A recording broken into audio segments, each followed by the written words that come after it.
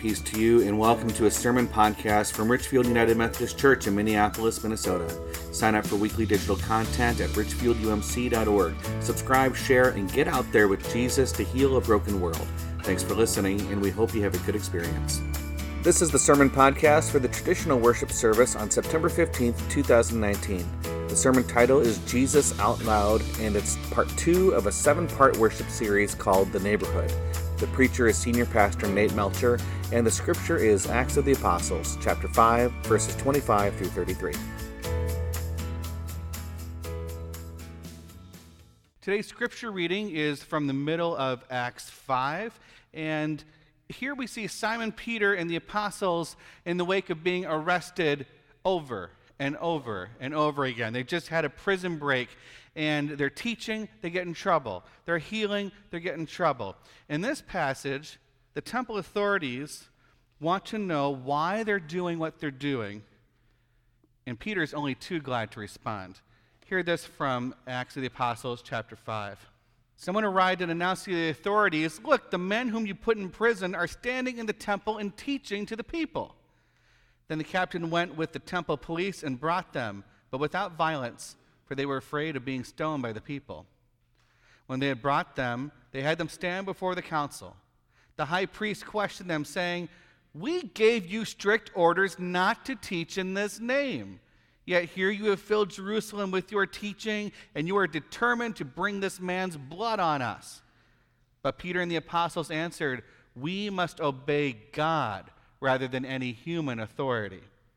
The God of our ancestors raised up Jesus, whom you had killed by hanging him on a tree. God exalted him that he might give repentance to Israel and forgiveness of sins. And we are witnesses to these things, and so is the Holy Spirit, whom God has given to those who obey him." When they heard this, they were enraged and wanted to kill them. The word of God for the people of God. Thanks be to God. When I read about the temple authorities saying to the apostles, "Why are you doing this? We keep telling you not to do this," it reminds me of that movie Groundhog Day. Do you remember Groundhog Day? It's a movie where Bill Murray plays a weatherman named Phil who's stuck in this little tiny town he does not want to be in on Groundhog Day, and he keeps reliving Groundhog Day over and over and over again until he gets it right. It's a classic comedy.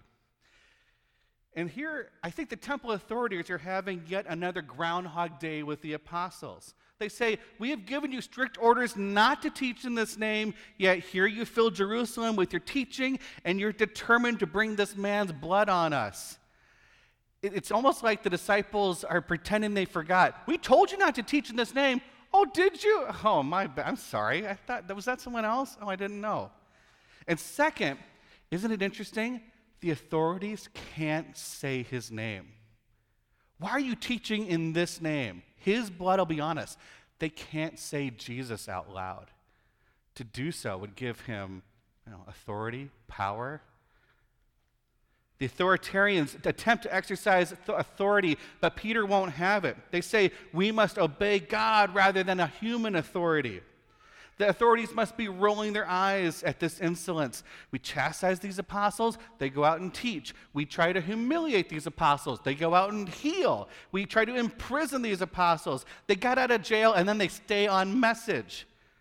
Peter then goes one step further, and he does what they can't. He says Jesus. He names Jesus. He says, "The God of our ancestors raised up Jesus, whom you had killed by hanging him from a tree." The God of you and the God of me, the God of our shared people, of our shared story, that God said, "You can hang Jesus from a tree all you want, but he's coming back. And you can't stop it, and we're here to tell everyone about it." Why do they have to do this? That's what these authorities don't understand. Why do you have to do this? Because they have a strong call, a strong sense of why. Jesus claims them, and their experience of faith matters, and they're apostles out in the world. To claim one's identity as an apostle is to claim one's call from God to be a witness to the good news of Jesus. Now, there are many streams of Christianity where that's just a given. You're going to talk about Jesus a lot. That's just a given in some streams of Christianity. There are some high expectation churches with high expectation membership responsibilities, and that includes sharing. The thing is, not all, but some of those churches have used the kind of evangelism that bashes people over the head. Maybe you've experienced that. When I was a student at the University of Minnesota, I have very vivid memories of Brother Jed. Brother Jed stood out on Northrop Mall, so as you were going to and fro to your classes, he was out there really like the tallest man I've ever met in my life, and very sharp features, and he had a very well-worn Bible, and he would wave it at you. He would wave it at you, and he would talk about whether you're going to be condemned or you're going to be converted, and he could shout. You might be passing by over here, but you'd still hear him way down there. I remember Brother Jed in that form of evangelism very vividly. Maybe you experienced that too. Dr. Mark Teasdale, who is teaching our online live seminar that we're taking on Wednesday nights at 6, in his book, Evangelism for Non-Evangelists, he writes of this fundamentalist mindset as a zero-sum game. He says when either one is converted or condemned, there's just no middle ground. If you've ever received that kind of evangelism, I am so sorry you had such hurtful theology lobbed at you. But likewise, if you didn't get something better from another church, I'm sorry about that too, because in the face of that kind of evangelism, it appears that many of our churches simply stop trying to share our faith at all. Now, sometimes people have said, well, they co-opted it. They took it from us. Maybe we gave it away.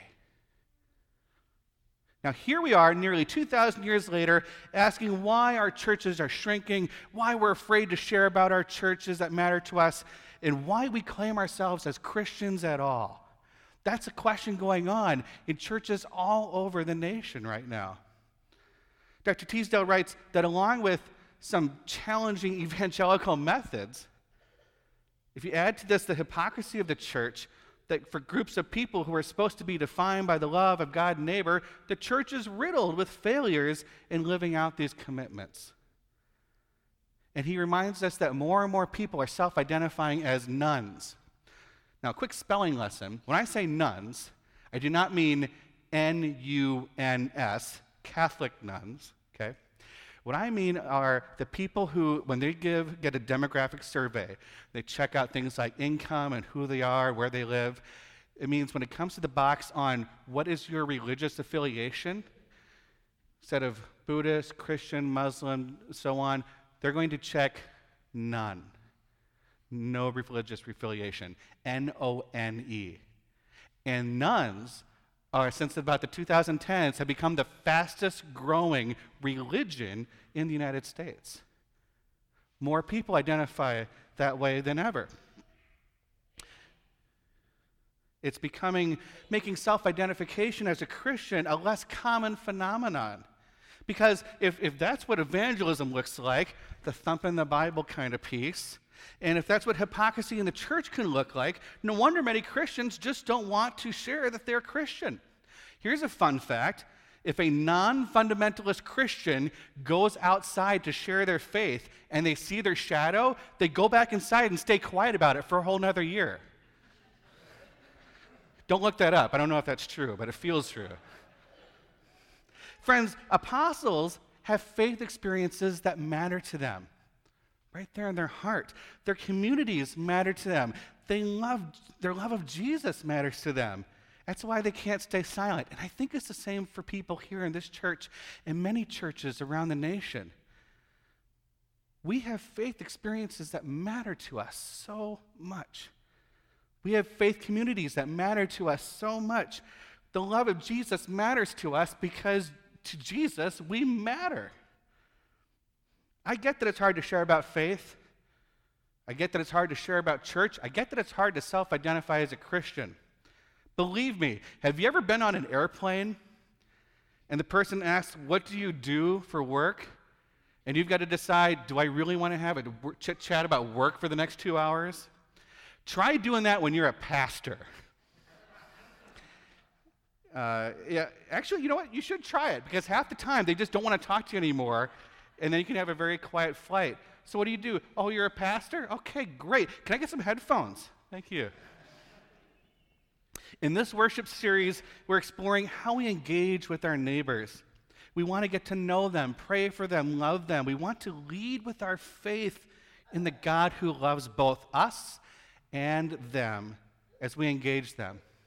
And the Spirit helps us to be a good neighbor. Now, fundamentalism Christianity may have cornered the market on the most famous Christian evangelizing out there these days, but I would not say that they're doing it with authenticity. And I'm not trying to divide and make lines here and there, but I'm trying to point out that there are ways to be authentic to who we are in our faith journey, to how we share the story. Because when I look at the Greek word for evangelism, euangelion, all that means is the good news.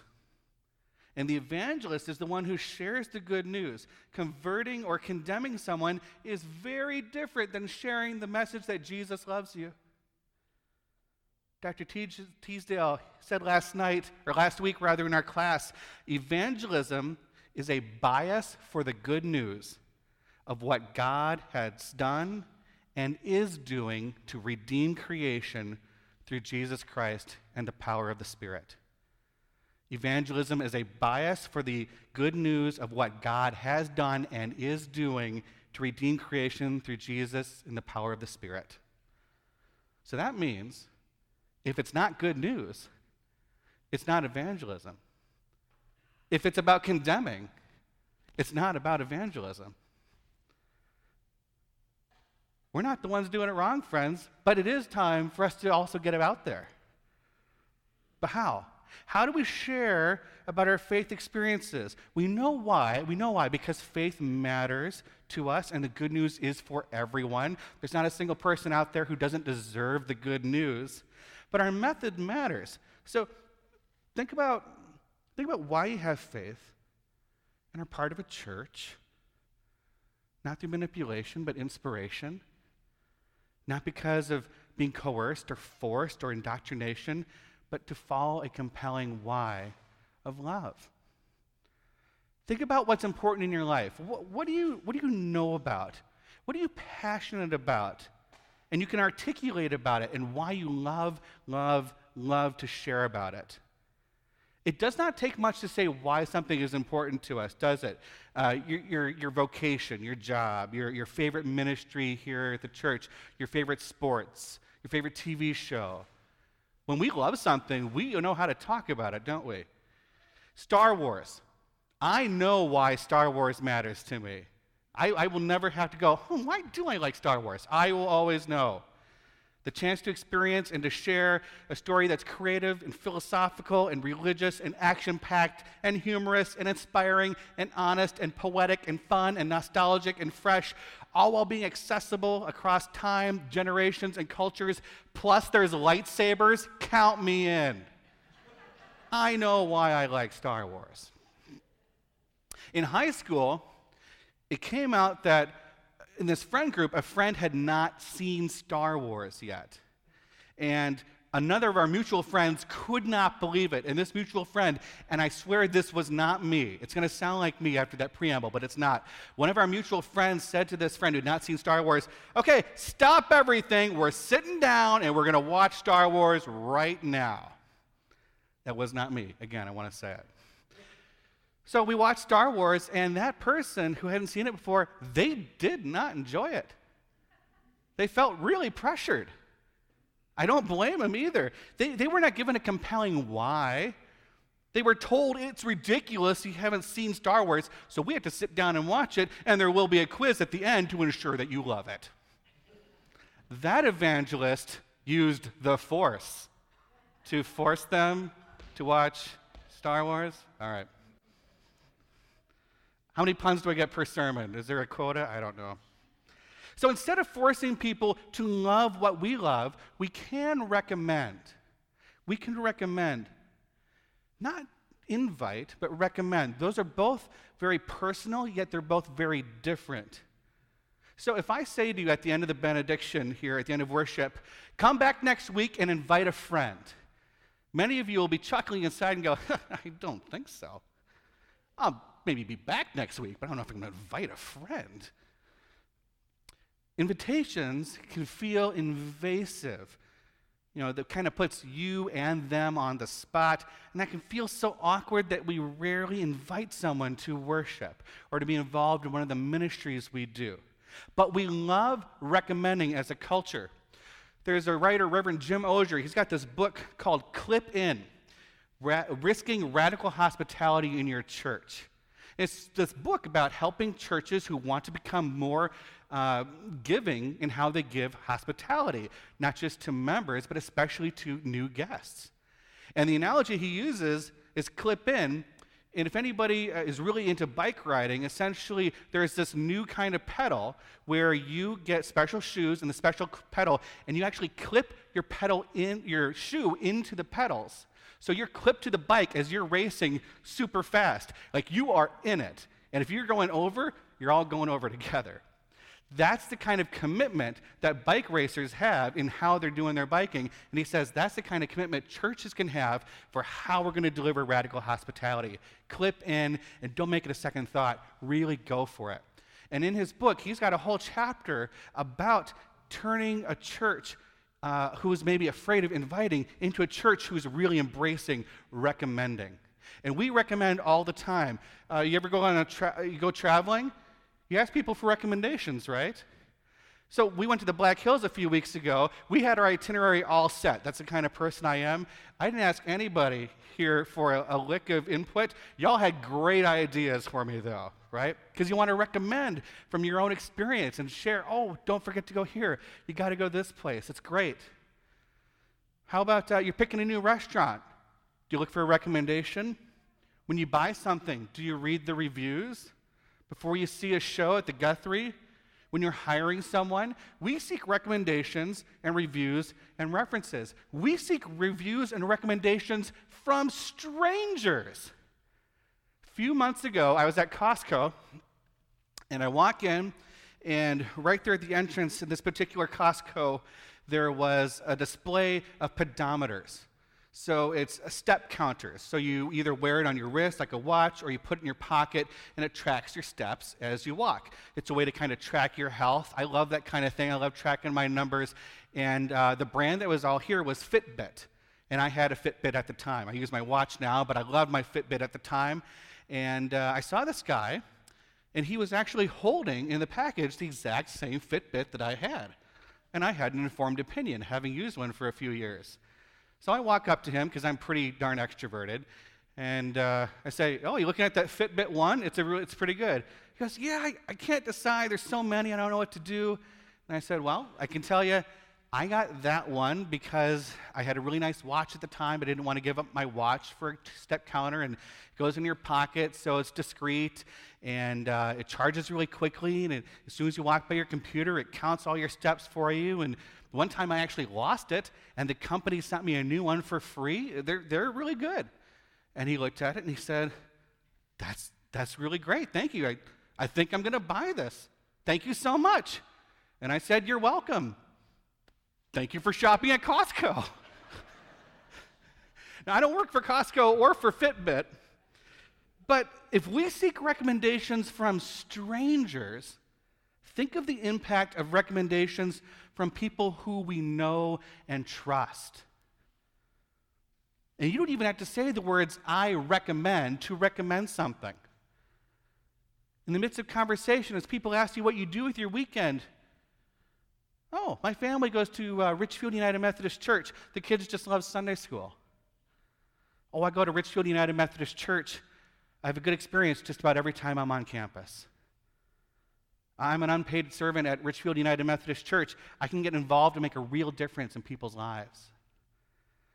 I'm thinking about joining Richfield United Methodist Church. I kind of want to dig deeper in my soul. I started worshiping at Richfield United Methodist Church, down the road there this summer, and I've been welcomed since day one. Well, we've been longtime members of Richfield United Methodist Church for decades, and it gives us hope. You don't have to say the words, I recommend, to recommend. Did you know that there are two aspects of our church that get recommended all the time? So when I go out to online communities like Nextdoor or on Facebook or other places where people are asking, hey, I need some advice on this kind of handyman work, I need advice looking for this and that, there are two that keep coming up: God's Hands Thrift Store and Caring for Children Early Learning Center.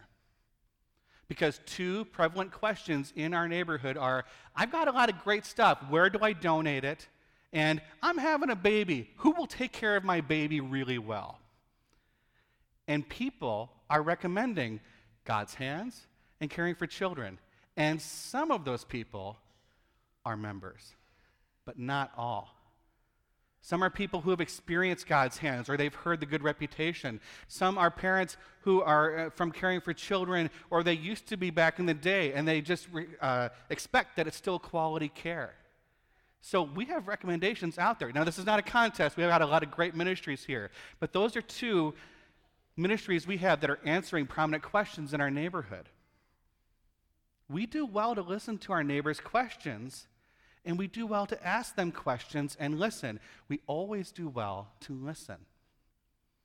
Perhaps if we know our neighbors better, we'll be better able to recommend our church in ways that matter to them. So as Reverend Hope alluded to during the time with children, we all had homework last week, right? So I have my homework. I know it's mine because there's this little redhead guy with a beard, and I drew blue glasses on him, so that way I know it's mine there. So last week we gave everybody a blank notebook that says, see all the people on the cover. If you did not get one of these, we have more in the back. We really want you to take these. This is not one of those things where you watch everybody else take it. We really want you to take one of these. And we encourage you to assign a page per household in your neighborhood. So all the units down your hallway, or all the houses on your street, on your block, etc. And just fill in what you know. What do you know? Do you know names? Do you know when they moved in the neighborhood? Do you know if they have a dog? So I took a look at it, and I was able to take a look at my block, so my side of the street, across the street, and then the next block up, because right here is where the bus stop is for school. So it's kind of the apex of our lives in a way. And there's a book called The Art of Neighboring by Jay Pathak and Dave Runyon. And they say in this exercise, they say to people, take the 8 homes around your home and try to write down at least first names of those who live there. Just in those 8 homes, write down the names. And they've done this exercise with thousands of people. What percentage do you think of those thousands of people could fill in all 8 names? 10%. Just 10%. How did you do? Here's how I did. On our side of the street, there's 9 houses on our side. We're in the middle. Our house in the middle of the street, our house. So 4 and 4. So of those 8, we got 7. 7 out of 8. So 88%. Not bad. Across the street, add another 4. So that's, let's see, counting our house, that's 12 out of 18. That's only 66% in terms of names. I've met more than that, but I've forgotten their names. I got work to do. So here's our new homework, friends. Engage a neighbor in a new way. Get something new to write about in your journal so that you can expand what you know about your neighborhood. If you don't know what to talk about, here are some topics that came up during the sermon. Groundhog Day, Star Wars, air travel, Costco, Fitbit, recommendations for travel, restaurants, buying something, God's Hands, Caring for Children, and the Bible. Okay, maybe don't start with the Bible if you're nervous about evangelism, but you can go for it. I won't stop you. So friends, we have got good news to share. Jesus loves the world. That's the news to share. So let us speak the name of Jesus out loud. May you share the love of Jesus with all whom you encounter by word, deed, and attitude. We have a bias for the good news. May we live it out loud. May it be so, and amen.